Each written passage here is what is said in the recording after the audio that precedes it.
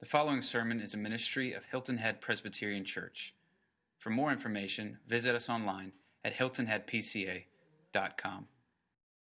You know, we've been looking through this Advent season of songs and of singing these songs of Mary, who came and was absolutely amazed in the presence of God of what was going to transpire. And she responded by basically saying, "I'm the Lord's servant." And she recognized how God had visited her and the honor with which he had bestowed upon her, and that this child that she was going to bear was going to be the very Messiah that she needed in order for her own life. What an amazing reality for this young girl. And that she wrestled with it and owned it and believed it to be true. And then we came and walked into the temple with Simeon, who had been waiting all of those years faithfully. And he'd seen pretend pseudo-messiahs come and go, but he saw this peasant couple bringing their child, and he held Jesus in his hands, and he said, "This is it. Now I can go and be at peace because I have seen my salvation," the fulfillment of all of the Old Testament prophecies, the fulfillment of what every Jew has been looking for, and every Jew today is still looking for, is the coming of that Messiah, and he came. And Simeon said, and I've held him. And I know that he's here. And then we talked last week about the angels who were singing, and they proclaimed the glory of this king who had entered into the world. And they weren't going to allow him to simply come in unannounced. There was no way that they were going to allow the Son of God, the one whom they had known for all time, even before time, that he was going to enter into the world. And they were amazed. It said that they stared into the gospel. They were captivated by the truth of the gospel. And they were seeing it now being played out in front of them. And they said, "Glory to God in the highest, and on earth shalom, peace to men." That what was happening was God was now going to make peace with all of humanity, with his children, through the coming of his Son, Jesus Christ. And now the question this week would be, how do we respond to that? And so we're going to look this week at a different song. It's not the song of a particular person per se, but it's the song of a collective. And it's the song of the redeemed. It's the song of those who have come, and like Mary, and like Simeon, and like the angels, like the shepherds and all the others, when they've come and encountered this Christ, it elicits within them a response. And so how would they respond? How is it they would sing? And in looking through the scriptures, I found probably the best place to go would be into Revelation, of taking that picture and glimpse into the cosmic nature. Last Christmas season in Advent, we looked at a cosmic Christmas. And I'm reminded of that on our Christmas tree. For those of you who are new, this isn't going to make sense, but on our Christmas tree, we've got this little red dragon hanging on our Christmas tree to remind us that the dragon wanted to consume the child, but that the child made it, and he conquered the dragon. And so what we celebrate at Christmas is Christ's victory over all sin and death, over all evil. And so in Revelation 5, if you have your Bibles, turn with me there. And there's a song that is being sung over and over. And the picture is within the throne room of heaven. And included in this are those who have been redeemed, are the angels, or the elders, are representatives of the body of Christ, of all the church throughout all the ages. And they're all coming together, and they're asking huge and profound questions, and they're wrestling with the answers, and they find the answer in Christ himself. And they spontaneously, they just sort of combust with singing. So here it is, coming from Revelation chapter 5. This is John the apostle writing. He said, "Then I saw in the right hand of him who was seated on the throne, that is God himself, a scroll written within and on the back, sealed with 7 seals. And I saw a mighty angel proclaiming with a loud voice, 'Who is worthy to open the scroll and break its seals?' And no one in heaven or on earth or under the earth was able to open the scroll or to look into it. And I began to weep loudly, because no one was found worthy to open the scroll or to look into it. And one of the elders said to me, 'Weep no more. Behold, the Lion of the tribe of Judah, the Root of David, has conquered, so that he can open the scroll and its 7 seals.' And between the throne and the 4 living creatures and among the elders, I saw a lamb standing as though it had been slain, with 7 horns and with 7 eyes, which are the 7 spirits of God sent out into all the earth. And he went and took the scroll from the right hand of him who was seated on the throne. And when he had taken the scroll, the 4 living creatures and the 24 elders fell down before the Lamb, each holding a harp and a golden bowl full of incense, which are the prayers of the saints. And they sang a new song, saying, "Worthy are you to take the scroll and to open its seals. For you were slain, and by your blood you ransomed people for God from every tribe and language and people and nation. And you have made them a kingdom and priests to our God, and they shall reign on the earth."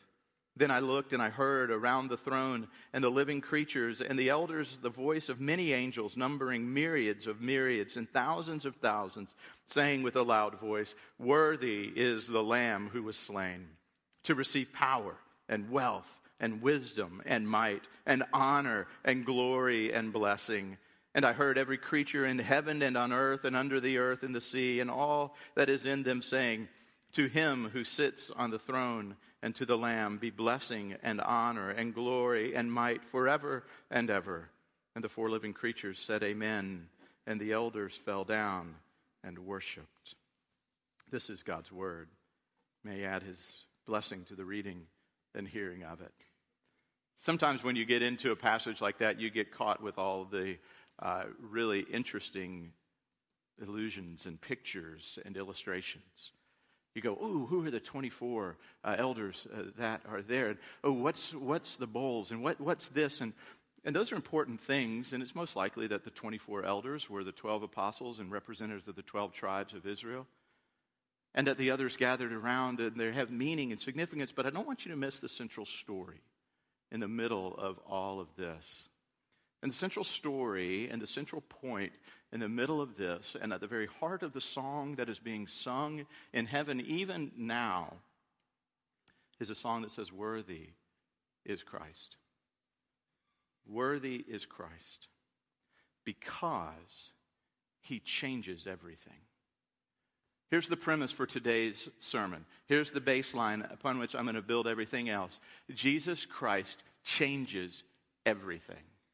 You cannot understand the world fully without understanding who he is. You cannot deal with your own life. You cannot get a picture of your own life. You can't even begin to know the day from the tomorrow, from looking in the future, without coming and dealing with Jesus Christ. Because when he enters into the scene, he says, "I change everything. You have to deal with me." And we said for some people, they deal with him by dimming the light. It says that the light entered into the world, and we realize that light's too bright. I don't want the full light. I want just a little bit of light. And I talk with people regularly who want just enough of Jesus in their minds to get them through, to make them feel better, to help them sleep at night, and to hopefully give them the assurance of heaven. But they don't want so much of him that he's actually going to invade and mess with any part of their daily life. You wrestle with that, don't you? Hey, Jesus, I want you and I need you, but I still want to be able to date who I want to date, do what I want to do, live how I want to live, operate my business as I want to operate my business, go about doing whatever it is that I'm going to do. I want to be able to do all that on my own, but I sure like you to hang out over here until I really need you. When crisis comes, then I'll jump back in and I'll come over and say, "Hey, come in and shine your light into this and help me understand the problem. But in the meantime, would you just be enough? So that I don't stub my toe too much as I get up in the evening and try to make my way through the house." That's how we view him. That's not how he's viewed in heaven. In heaven, he's viewed this way. He's a game changer. Everything pivots on him. Everything turns on its head with him. He's the only way to understand everything of history and of the future.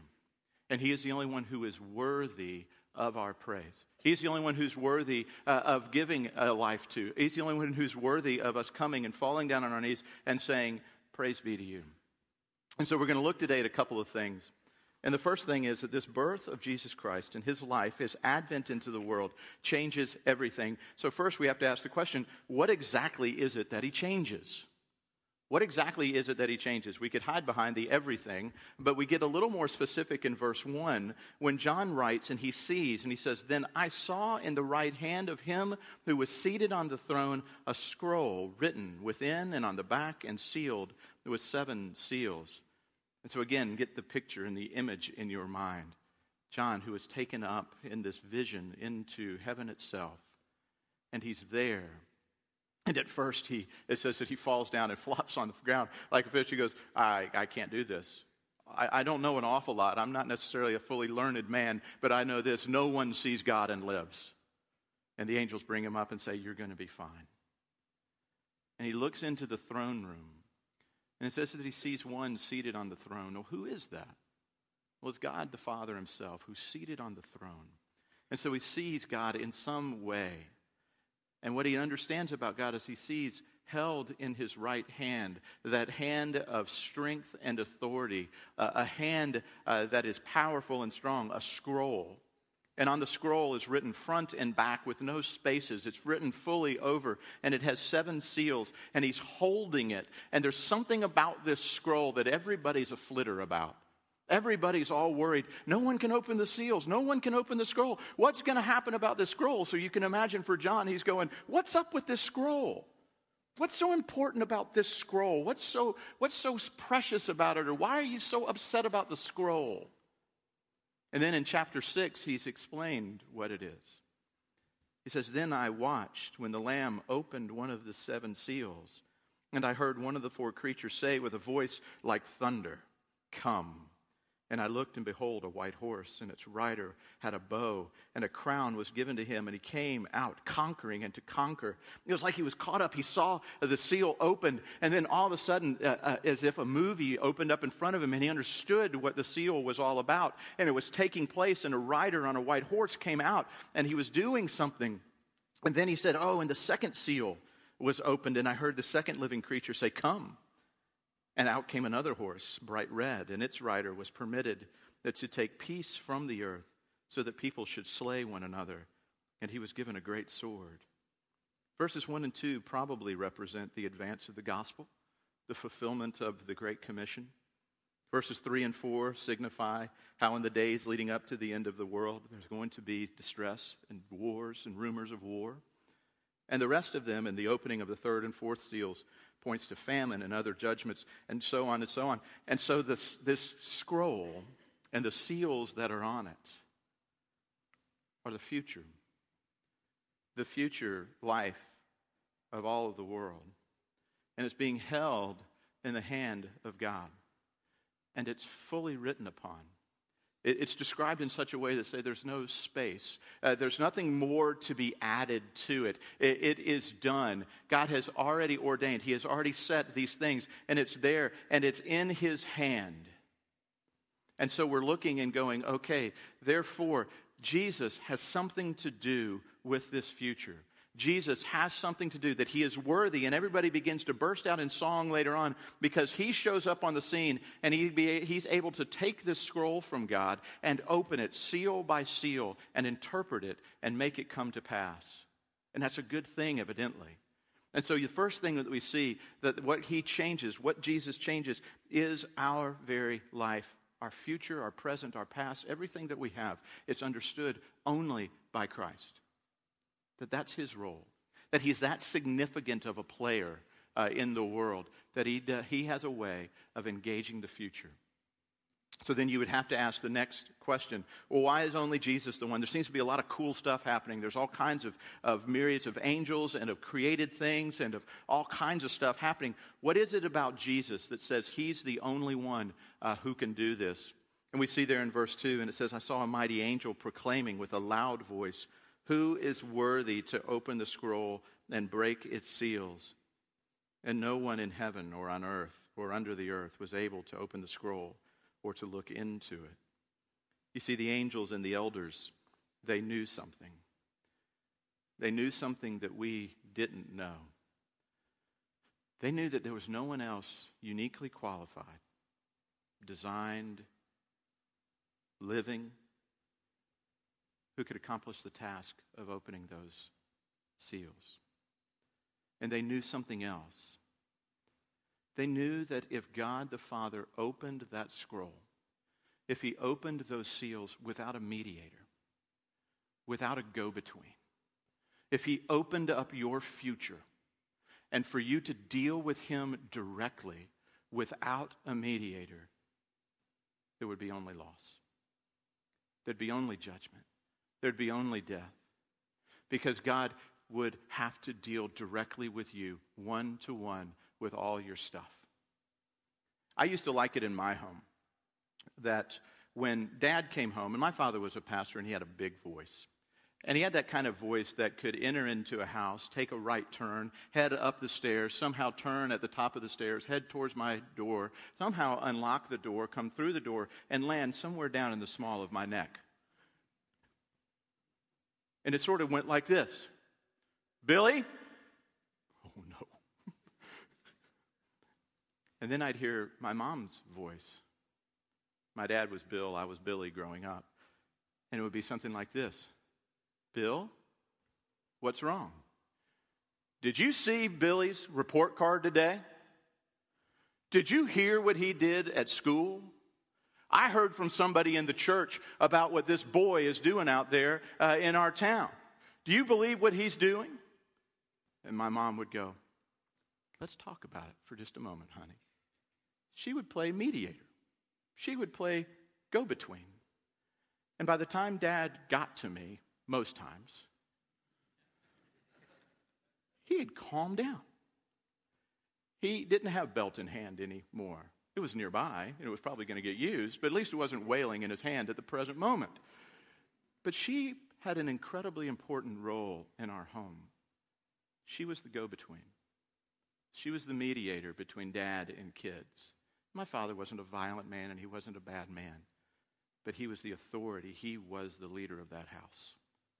And as a child, we really liked having Mom around. Our poor dog and cats that just disappeared to the Humane Society, they didn't have a go-between. Dad would deal with them on his own. And they would go find new homes regularly in our lives. But us kids, we figured that was probably going to be our future if we didn't have a go-between. And so it's good to have a go-between. If it's that way in human relationships, can you imagine what it's like between a God who created all things perfectly, and in his creation, mankind determined on their own that they didn't want him or need him, and were going to do it on their own. And they were going to come to him and going to say to him, you may have pledged your fidelity to us, but we are going to play the harlot. We are going to go and be with anybody and any other God that we want to be with right smack dab in front of you. And we are going to flip you off, proverbially speaking and cosmically speaking, and we're going to tell you that we don't want you, and we're going to move about our life. Thank you very much. Oh, but by the way, would you still bless me? Would you still do good things for me? Would you still take care of me? And would you still let me into heaven? You can imagine a holy and indignant Heavenly Father saying, I'll open up the seals of your history, and I promise you, you won't like it. You won't like it unless someone opens them instead. Unless there's somebody else, unless there is a mediator, unless there is a go-between, unless there is one who is willing to take that scroll out of his Father's hand and say, Father, all of the wrath, all of the judgment, everything that is destined for this creation, I will take on myself, so that when I open this scroll, here is what they will see. They will see the beauty of heaven. They will see a wedding feast. They will see a new Jerusalem coming down in all of its beauty and excellence. They will see redemption from sins and forgiveness. They will see justice poured out on me so that mercy could be poured out on them. You see, the elders knew that. They knew that Jesus was the only one uniquely qualified to go to the Father and say, I'll take that scroll out of your hand. Can you imagine trying to wrestle that scroll from the Father's hand? And Jesus said, Father, I'll take it. And John got a glimpse of it. Because what he recognized was that Jesus changes everything about the future. He is such a unique and necessary figure in history that he is the one who interprets all of the future for us. And because of what he did, that we who believe in him can look and be thankful that the scroll's opened and not fearful of it. That we know that we don't have to open it on our own or deal with the consequences of it on our own. And John realized the gravity of the situation when he looked, and it says that they found no one in heaven on earth who could open it. And look at John's response. John's response in verse 4 was very simple. They looked around all of the universe. They looked around all of heaven and all of earth and under the earth, and they found no one uniquely qualified to take the scroll. And therefore, without that uniquely qualified individual, all of creation was damned and doomed. And John's only response was to weep. Here's how you interpret that. Without the hope of Christ, without the hope of Christmas, without the hope of this little baby being born into the world and all of the innocence and growing up in all of his perfections and beauty by living perfectly under the law, without Christ himself who lived on your behalf and went to the cross on your behalf and broke through the grave on your behalf and ascended into heaven on your behalf, without him on your behalf, there is nothing left for you but weeping. Because there's nothing available for you but loss and sadness and hopelessness. That's what John experienced. He realized, how is it that someone's going to take this? How is it that something different is going to happen without God opening up this wrath? How is this going to happen? This doesn't sound like your normal, cheery, happy Christmas sermon, and I'm sorry. But in order to really gain a picture of what happened at Advent, you have to realize the ultimate end of why he came. And John wept bitterly because there was no hope. And for some of you, you're weeping bitterly. You are trying to face this world on your own. You are trying to look for someone else. Maybe it's the person in the mirror, but you are trying to look for someone else to determine your future, to take care of your guilt, to deal with your shame, to deal with your life. And at the end of the day, what you find at the end of that day, at night when you go to sleep and those last thoughts in your head, is loss and tears and hopelessness. I want to offer to you something different, just what they offered to John there in the throne room. They didn't say, yeah, you're right, John, it's just sad. It's just sad. They basically said, now look again. John, it's not the whole story. Look again at the throne. And what you see at the throne is this, that Jesus is utterly necessary for each and every one of us. For he alone is worthy to take the scroll from the hand of the Father. And John looks up and he says, one of the elders said to me, weep no more. Behold, this is verse 5.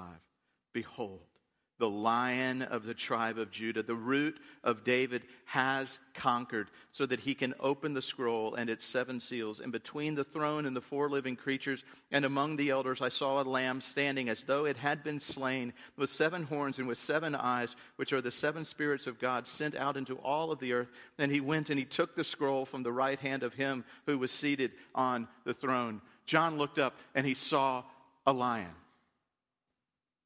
who had lamb-like qualities. And he saw a lamb who had lion-like qualities.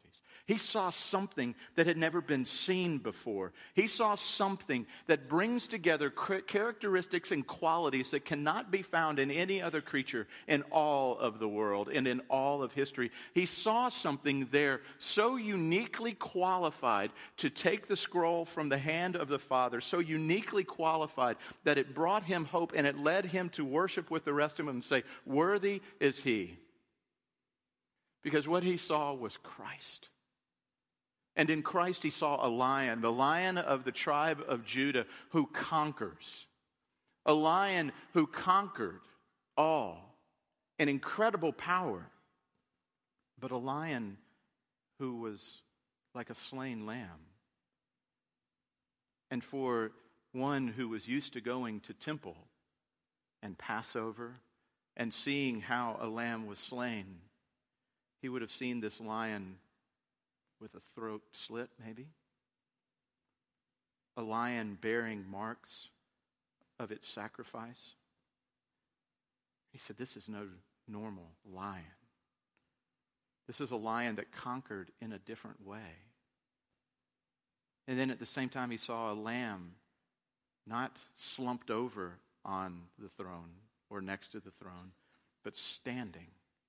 A lamb, that thing of meekness and gentleness, standing next to the throne with 7 horns and 7 eyes, which picture of perfection as given throughout Revelation and in Deuteronomy and other places in the Bible, of strength and of power. So all of a sudden there was this lamb which was known as weak and sacrificial, was standing in a way with strength and with victory and with ultimate power. And he looked and he realized at that moment, it's Christ. Christ who wins the victory in a different way. Christ who won your victory by dying on your behalf. But yet he still won it. Christ who went through death. He went to Satan and he said, I have conquered you. I have destroyed you now. For all those who believe in me, they don't have to be afraid of you anymore. They don't have to experience you ever again in this life. They will only have the good and the pleasant knowledge of knowing that I, the lion and the lamb, uniquely brought together in characteristics found no place else, I come and I do it on your behalf. I guess what I want you to see today is the incredible uniqueness of the Savior that you seek and need. Because your tendency and mine is this. It's to create a Savior who looks an awful lot like you. And who looks an awful lot like our culture's saviors. Big and strong. I mean, think about Gladiator. He didn't come and say, I'm going to save by being weak. Took off his helmet. And he declared his name. But you knew even at that point, Caesar could have killed him. He's not like any other Savior that we understand.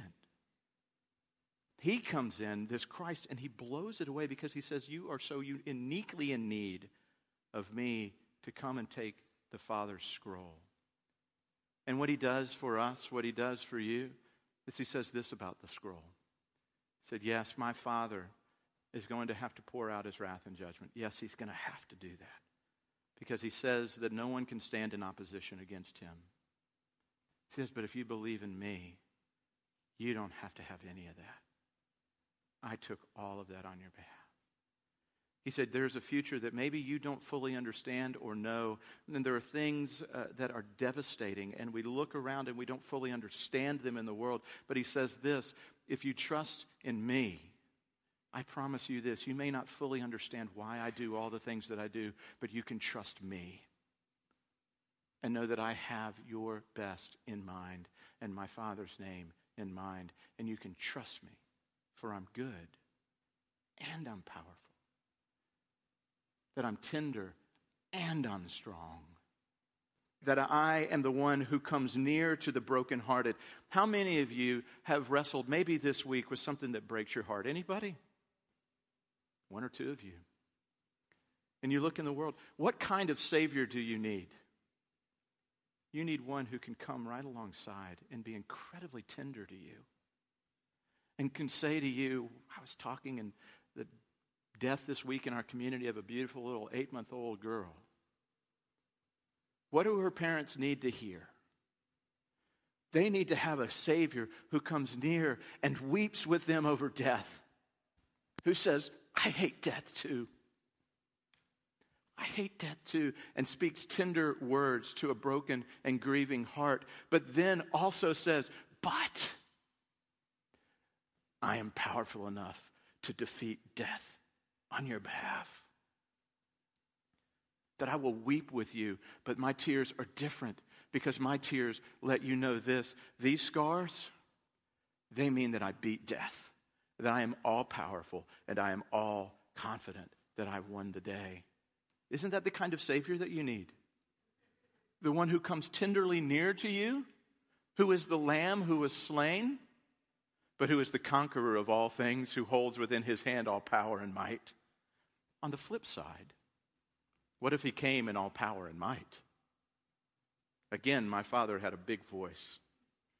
And I remember one time heading down Oak Hills Drive in Cape Girardeau, Missouri, on my brand new red bicycle with the big banana seat and the little tassels flying out on the sides. It was the coolest bike. It had the little clicker in it, so you heard me coming from a mile away. And I was cruising down the bike, and guess what happens when that front wheel starts getting a little bit like this? Somebody's going down. And I went down. And I'm bloodied from head to toe, and I'm crawling back up to my house, and I'm looking at it, and I'm going to my father, and he says, "What happened, boy?" He had a big voice. He was big, strong man. I didn't need his strength per se at that time. I didn't need the booming part of his strength.